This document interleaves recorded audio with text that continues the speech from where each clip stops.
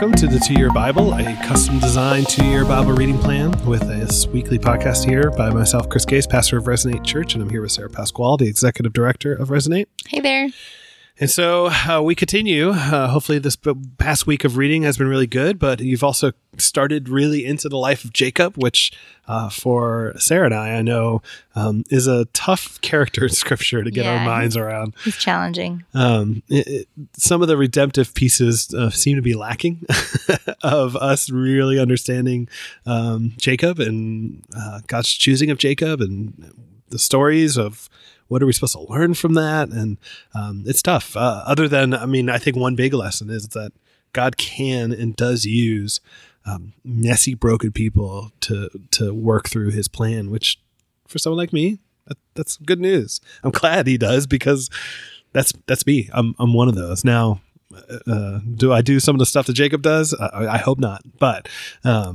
But in terms of sin, am I that much better or worse off than Jacob? No, I'm broken and sinful like Jacob. So, as we continue to explore and learn about Jacob's story, I think it teaches us about the sovereignty of God and that God uses all people, good and evil. Though there's no one good, but you know what I mean. People who do wicked things, and he uses them all for his sovereign plan. Kind of whether they want to be used or not, or whether they're active or passive participants.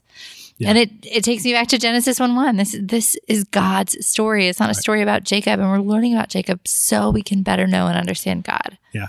I'm even going to hint to the next major story. Like that's the Joseph story.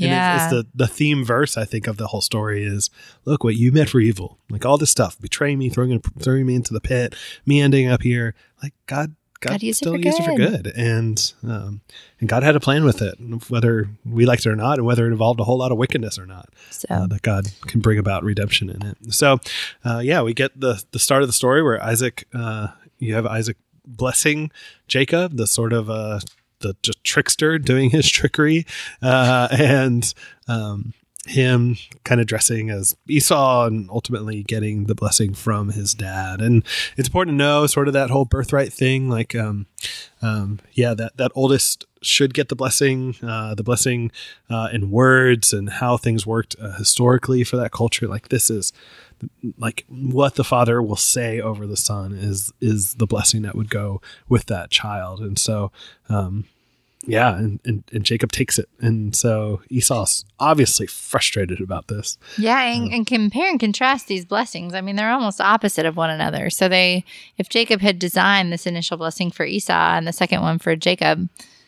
and they got the reverse, it's a significant difference in what their lives are to become. Yeah, and we will watch those two lives play out very differently. But obviously Esau is not happy about how everything went down. And then Rebecca basically says, hey, you should go to your extended family. Basically, you need to lay low for a little bit is what it really feels like, because your brother wants to kill you, and head back to Laban, who we know of before. This is Abraham's extended family up in the north. And so he goes down to Laban, needs to find a wife. So in some ways he's following the footsteps of Abraham, but he's doing it because he's on the run. Yep. Yeah. It sort of happens to be convenient that this could also be the place where he can find himself a spouse. And while that's going on, we find out that Esau overhears all that kind of conversation and decides, well, I've taken a few Canaanite women as my wives, which he probably shouldn't have done. And those women are not great in the storyline. But it seems like Esau now is like, okay, I want to please my father. I want to do what's right. But it's a little bit too late in a lot of ways. It seems like he missed his chance. Yeah, I feel some compassion for Esau in this story. And he's not a super reputable, highly respectable person either, but it just feels like he keeps, he made some poor impulsive decisions like selling his birthright for soup. Well, and he gets tricked by his brother, and then we're going to see his brother meet his own tricking match in Laban once he gets there. But before he gets there, on the way, he goes to sleep on a rock, which doesn't sound very comfortable. But he has this crazy dream with a ladder and angels going up and down, and It's peculiar. There's all sorts of weird movies and stuff made out of it. But it's sort of this, look, God's there, like, and God's got a connection to this world and this place. And then God assures him even, hey, I'm going to go with you and I will bring you back to this land, but I will go with you. Yeah, and we see Jesus reference this specifically in John 1:51, talking about how Jesus is the ladder. It's not like Babel where people tried to build a tower to climb up to God, but God himself descended down to earth to bring people up to him. Right. Yeah, that picture is not the humans building that ladder. It's definitely God bringing the ladder. Mm-hmm. And Jacob goes up there. He sees these two sisters, and one of them is, for the best phrasing, homely. Wait, before we go there, I want to mention one more thing about Jacob's dream, in that Jacob makes a vow to God, but notice that it's conditional. He says, God, if you do this, if you're with me, if you provide for me, then you will be my God. Right. And he sets up a pillar, but he doesn't build an altar like his grandfather did. So we see a lack of surrender here. This isn't like a conversion moment or a moment of, I'm going to start doing things right. He's still kind of in it for himself. Yeah, it's peculiar because God just said, I will go with you. And then he goes, well, if you'll go with me, then this. And then not only that, but then he says, this pillar shall be God's house. It's like, no, God just said he's going to be mobile with you. He's not here on this pillar, not here in this place of Bethel, but go with you. And then Bethel ends up turning out having some questionable history from that point on in 1 Kings 13, Hosea 10, and Amos 4. Like, it's not the greatest place. Why you would name your church Bethel, I actually don't know. But well, and it's I don't know. It just makes me think of how sometimes we want God to be with us in certain places, and then we want to leave him behind so we can go do our own thing after that. And so, how often are we saying, "Okay, God, will do this for me and do this for me and show up and give me a good experience at church and help me be a good Christian when I'm here, but when I go to work, I'm just going to do something else." Yeah, and it's pre-tabernacle too. So I don't know why people would think he's just going to stop here. At least tabernacle, you do have a little bit of an understanding of like, oh, you are a little bit more confined in terms of how I should think about you. But anyways. Okay. So Jacob marries Leah. And Rachel. Yeah. So he works his tail off for one, not accidentally, according to Laban's tricks, gets the other one that he didn't necessarily want. And then he's got to keep working his tail off to get the one he wants. And he ends up with these two wives in the process. So Jacob gets a bit of his own medicine. Yeah, he kind of gets tricked by another tricker, to use words that I don't think exist. And so, but in the process, he gets a whole lot of babies out of it. Between the two women, between their handmaids, very different than bridesmaids.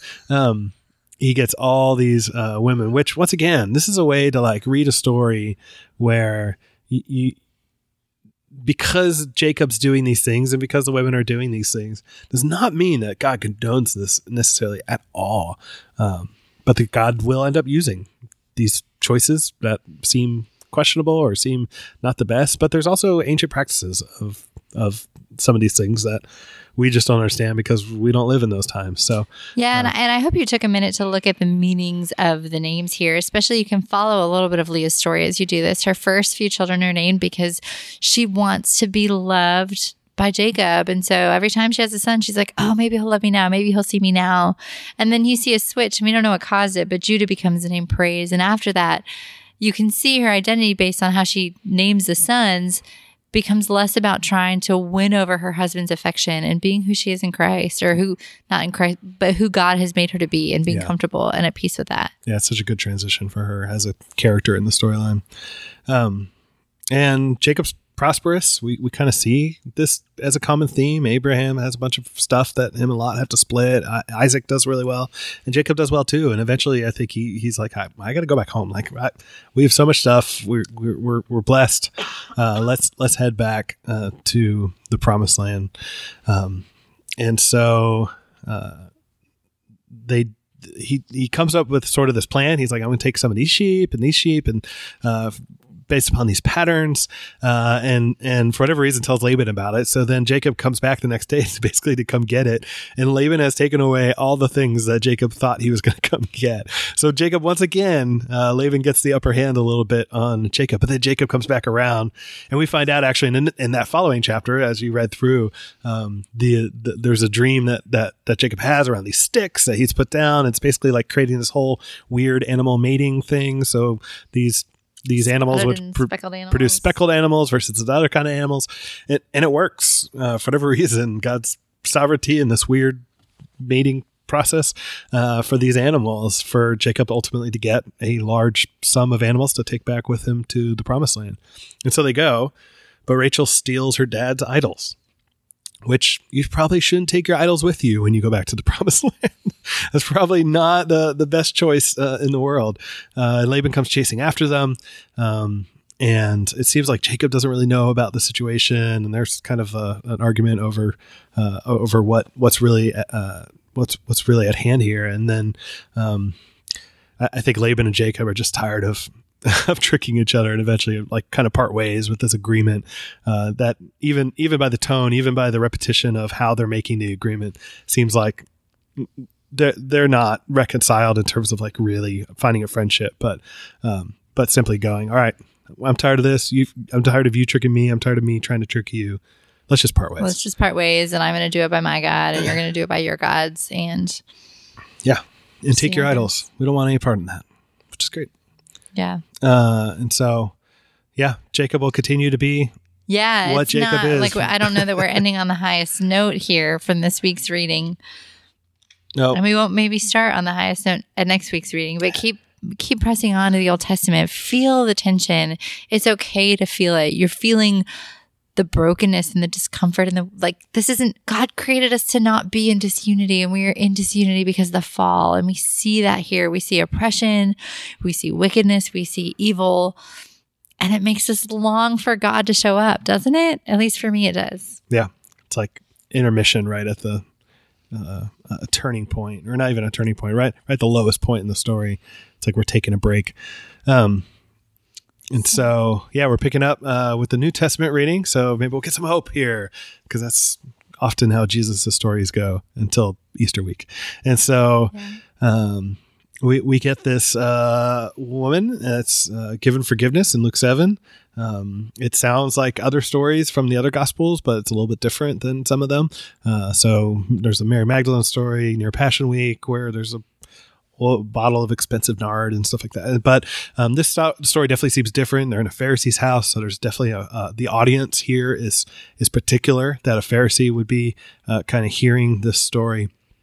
And this woman's reputation as a sinner, or a woman of the city, and however Jesus has interacted with her has caused her this emotional response where she's weeping, she's washing his feet. And Jesus uses this as a moment to teach the Pharisees about forgiveness, about understanding. Look, like this woman's sins are forgiven. That her coming to me, her devotion towards me, her love response to me, involves the forgiveness of sins. And not only that, but like the beauty of Jesus turning to her right after that and like saying it to her face. Like first he's teaching the Pharisee, and then he turns and says, "Woman, your sins are forgiven," which. For me, I need those reminders sometimes of like, I know factually that Jesus says my sins are forgiven, but sometimes like the beauty of that reiteration to my heart itself, like my sins are forgiven. And you think of someone like Simon this Pharisee, who spent the majority of his life, if not his whole life, trying to measure up and be enough. That's all he wants to do. And then this woman, who he would say is the opposite of that, comes in and is the one who receives mercy and grace from Jesus. Yep. And what Simon must have felt. I mean, he maybe felt anger. We don't know what he felt. He could have felt anger, or he could have just felt real grief that he'd missed the point. Yeah. Yeah. There's so many times, and I think the gospel writers do this on purpose. So many times where we're like, we don't always find out how people left the story. Yeah. And I think that's for us as an audience to go, well, how are we going to leave the story? I think the rich young ruler is one of the rare times we find a way, he went away sad. But other than that, but then we get, so not only have we just seen a highlight of this woman, but now we hear about these women that follow Jesus, and they've got money. And it's always a question of like, even the mention of one of them, her husband basically holds Herod's money, which is like a lot of money.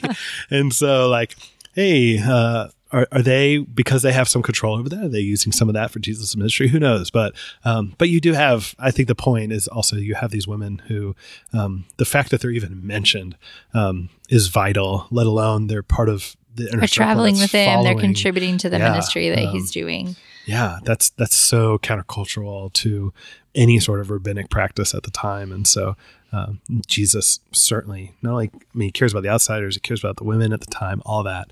That Luke's purposely highlighting. Yeah, and for us to remember as we imagine this going on in our minds, that Jesus had his 12 disciples, he had his inner circle, but he had tons of other people following him and walking with him too. So it wasn't just him and 12 other guys. Yep. Yeah, and the whole area is like, as I said at the end of, I think, last podcast, is like 10, 20 miles around. So there's plenty of time for a lot of these people to have plenty of interactions, to walk with him. Even if they have homes they go back to and stuff like that, even though Jesus doesn't, there's still plenty of interactions as followers of Jesus. And then Jesus starts going into some parables. They're not as condensed together as some other gospel writers are, but starts going into a few of them, like the 4 soils, or the parable of the sower, where we hear about seed that's scattered, and Jesus will actually clarify all these parts of the story, or did when you read it, around the seed being the word of God, and that each of these different paths or soils are different ways that people respond to that word. Like sometimes nothing happens. Sometimes it seems like there's a little bit of enthusiasm, but it never really seems to take root. And sometimes it seems like it's actually growing, but then like the cares of the world, money, power, whatever the cares of the world are, seem to have totally pull that person off track. And then there's good soil that grows, and it's great. And yeah, we see this as Jesus's ministry model, and we also get to take it as our own ministry model. Yeah, this is how we share the gospel. We scatter seed wherever we can. And as I just said, we don't get responses to people. So like he scattered seed to the Pharisee, and he scattered seed to the crowd that came to the Beatitudes, and he's doing it all the time. And some people respond and they start following him, and some don't. And then he basically explains it as, look, those who have eyes to see it, they're going to see it. Like there are some that are blind that can't see, and there's some that see it, and they're going to follow me. And I mean, I would say that that's a supernatural seeing, that God opens eyes to see that, and those people get it, and the ones who don't. But I think the scattering the seed becomes part of that next story, the lamp under the jar, where it's like, okay, like now your job as disciples is not to go under the dark, not to be hidden. It's to go forth and shine light. Like scatter seed everywhere you can. Know that not everybody's going to respond to that, but don't hide. Go do that. And so, yeah, I think all those stories are meant to be read together. Yeah, and to point us to final judgment and accounting and what's to come, and that we will all give account for the decisions we make and the things we do. We cannot keep things secret like we maybe think we can. Yeah. In the long run. Yeah. Yeah. I think that's good, especially when Jesus is warned. Especially in the Sermon on the Mount, Sermon on the Plain, like he's warned, like, look, you're going to be persecuted. Things are going to go poor for you, but go be light. Go out. Go. Like this is because things are going to be harsh. Doesn't mean you go hide. Keep going and be a light to the world. And then we read about Jesus. His brother and mothers come to see him. Luke doesn't give us a whole lot of details on their motivation here, but I think Jesus just straight up, at least in Luke, uses this as a teaching point to be like, no, like you, my followers, like you are my family. Let's redefine family here. Let's make sure we redefine family. And it's not saying your biological family is not family, but there's something new, there's something novel about this crowd being brothers and sisters with him. And then we get the story of Jesus going across the lake. Now, just the statement of across the lake would certainly mean the Gentile pagan collection of cities called the Decapolis. It's pretty. If you're a Jew, this is not the place you go. You're not even supposed to even say the name Decapolis. But this is where Jesus says, "Hey, let's go over here." So you got to imagine a few of these disciples kind of raising their eyebrows a little bit. But they head that way. And as they're there, a storm breaks out. It's a little bit crazy, and Jesus is sleeping on the boat, which if you know your Bible, there's a little bit of a stormy boat with a person sleeping on it, that should be a callback for you. And if you know what that is, it's the story of Jonah. Now, what's fascinating is the story of Jonah is the story of a prophet who is called to this dark pagan Gentile community to go bring the gospel message to them. And so like, I think there's intentional overlay of that story here of these disciples are going to the dark pagan Gentile crowd. And there's sort of this Jonah callback in the moment of will you go to these Gentiles? Yeah. And the way we see Jesus calming the storm too, I think is a reference back to Exodus and the other times. The only time we see someone ruling the wind and the waves and the sea and the weather is God himself. And so we're seeing this guy is God. Yeah. Psalm 89 is interesting because there's a little phrase about the quieting of the waves. And the refrain of the song, or the phrase of the psalm is, who is like the God, Lord, who is like this God? And that's the disciples. That's almost our quote is, who is this that is doing this? And so, but they get to the other side, this area called the Gerasenes. And no surprise to a few of these disciples, probably the first thing they interact with is this crazy guy who's naked and out of his mind and possessed by a demon. He's like hanging on to the grave. Is Luke include the tombstones and everything else? It's like as they expected, almost like here's who comes here. Now there's some interesting context to this storyline because you find out that the demon identifies itself as Legion. Now, for the people at the time, that would have been a pretty clear trigger. Legions are Roman infantries, groups of Roman soldiers. And the legion that existed in this area at that time, their symbol, and I'll include a show note graphic of their actual symbol, is the boar. It is the pig. And so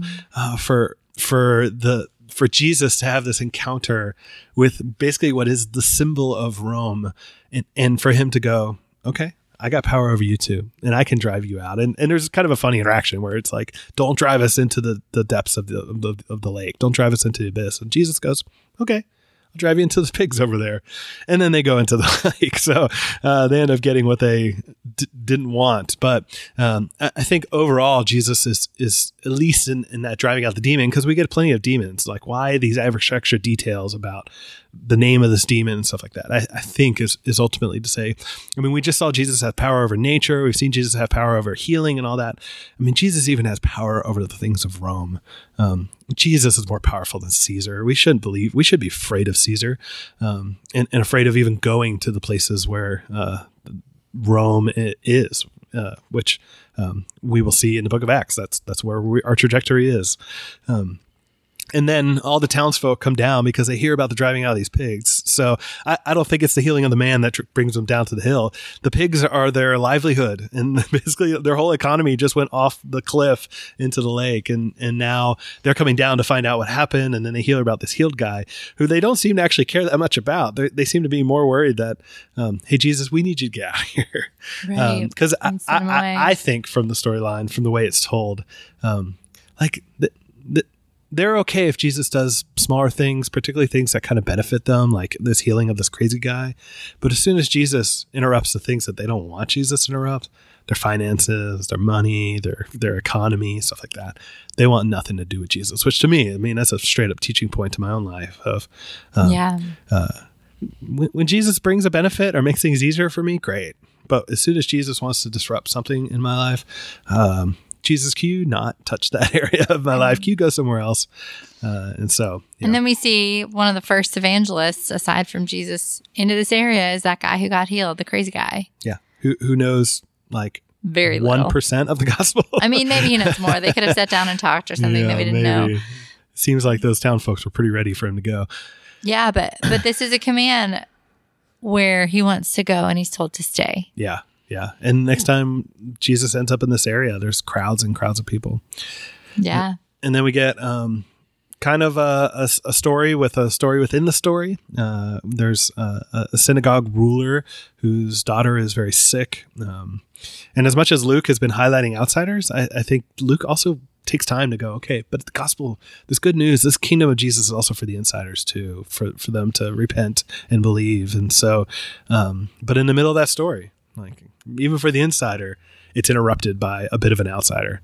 this woman who's bleeding. She would have been very unclean. She's desperate. She spent all the money she has, truly an outsider. And she comes up behind him and touches the fringe of his garment. Now, there had been some messianic belief, particularly out of Malachi 4:2, that the Son of Righteousness shall rise with healing in his wings, which it also reads as healings in his fringe and in the edges. And so there was thoughts that when the Messiah comes, even the tassels or the edges of his cloak would bring healing. And so, and we see that Jesus didn't prioritize the powerful over the weak. He stopped what he was doing to help someone who seemed helpless and who people would walk by. Yeah, there's definitely an equality between the two, if not even a prioritization of this woman who is bleeding, and which makes it interesting because we get a mention of like this girl's 12 years old, and this woman's been suffering for 12 years. Like there's things that they have in common as well, as if they're part of the same people that Jesus is coming to.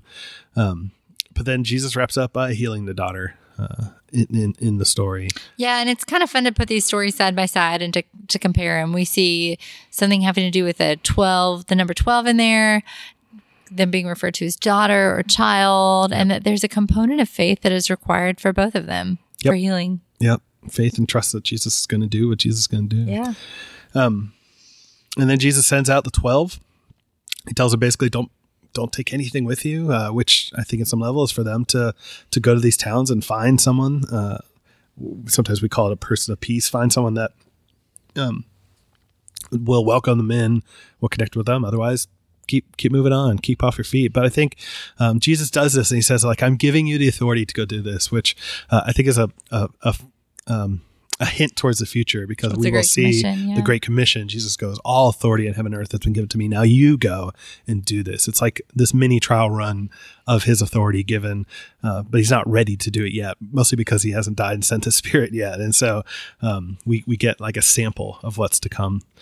And then we find out Herod is perplexed by Jesus. It seems randomly thrown in there. You guys can take your guesses and email me if you really want on what you think that means. But then Jesus feeds 5,000, which I think is such a fascinating story. We get a lot of details. We get a lot of numbers. We get a lot of specifics in the story. And at first, everybody's hungry because they're out in the middle of nowhere, and Jesus has been teaching. And I love that Jesus just turns to his disciples and is like, you feed them. Like, it's just, I'm sure his disciples are like, what? Well, I mean, they had just used Jesus' power and authority over demons and curing diseases. Yeah. So you would think they'd be like, okay, we'll give it a try. But. Yep. But the numbers in the story, once again, even going back to our primers, I think they matter. I think they're very symbolic here for a reason. We find 5 loaves and 2 fishes, and even in that thing, the primer, like 5, constantly had a reminder of like the Torah, the law, the word of God, the 2 tablets as part of that, and not only that, but those add up to 7. It's like the complete total of what God tells us and God speaks to us. They're feeding them, yes, bread and fish, but they're feeding them the word of God. They're feeding them the truth. And not only that, but they're feeding 5,000 people, the people, the Jewish people. That's such an identifier for them. So the 5 of the Torah, the 1,000 as sort of like a complete total sum, as 1,000 often represents in Scripture. There's 5,000 of them, and so there's this total group of Hebrews. That's why in the other Gospels we'll find Jesus go to the Gentile territories and feed 4,000, which you kind of get the 4 directions of a map to the Gentile nations, and that number there. And then there's 12 left over. It's like Jesus teaching his disciples, look, our role is to feed the people of God, the word of God. Yeah. And guess what? There's more than enough to go around, that there's even the 12, like the 12 leftover Gentile groups left over. And then if you read the other Gospels, when they go, or the Hebrew groups, and then when you read the other Gospels, there's 7 left over, which probably represent the 7 Gentile nations. And so I think this also takes us back to Exodus and God providing bread for them in the desert. Yeah. In Exodus 16. Bread in the desert, but there's also this moment where he's up in the mountain a bit again, and how the story's kind of told, and bringing that. They sit in groups of 50, like in the Jethro story. There's so many interesting pieces back to Exodus that show us back that these are God's people, but I think also illustrate with all of these tiny little points that Jesus is God. He's not just another guy, but all of the works he's doing are pointing back to things that God has done. Yeah. and he feeds his people. And what's great is he calls his disciples to do the same. Like the manna in the desert didn't require the people to do anything. It just showed. Right. But now Jesus is saying, no, I will provide the food, and you go and do the same. And so it's such a beautiful story, a beautiful teaching point. That's not just about a bunch of hungry people that got fed in a desert. And then Psalm 78, you want to say something about that? Yeah. So Psalm 78 is a good lead to that. Let's tell people what we've done. It's a long psalm, but it starts out saying, hey, we're going to tell to the coming generation the works that God has done. It's up to us to continue to communicate the gospel and the truth and the character and the story of God. And then it goes on and telling this long story of that. So think about where or how you are sharing this with the coming generation. How are the stories and the faiths that we live out being developed in those who are younger? Yeah, that's really good. So next week, we're going to continue in Jacob's story and then start into Joseph's story. When you get to Joseph and his betrayal from his brothers, and then we suddenly like take this weird right turn to Judah and Tamar. Look at those two stories. See what's similar, see what's different. I don't think it's haphazard that we suddenly totally randomly get this Judah and Tamar story in the middle of the Joseph narrative. So take a moment, think about that. Yeah, and I'd say just take a second, too, to look at the breakdown of the different subjects and purposes of the stories we're reading in Luke. Are you seeing any patterns to Jesus appointing disciples or specific kinds of healings or different kind of miracles? Why is it in the order it's in? Yeah. So thanks, y'all, and we'll talk to you next week. Bye.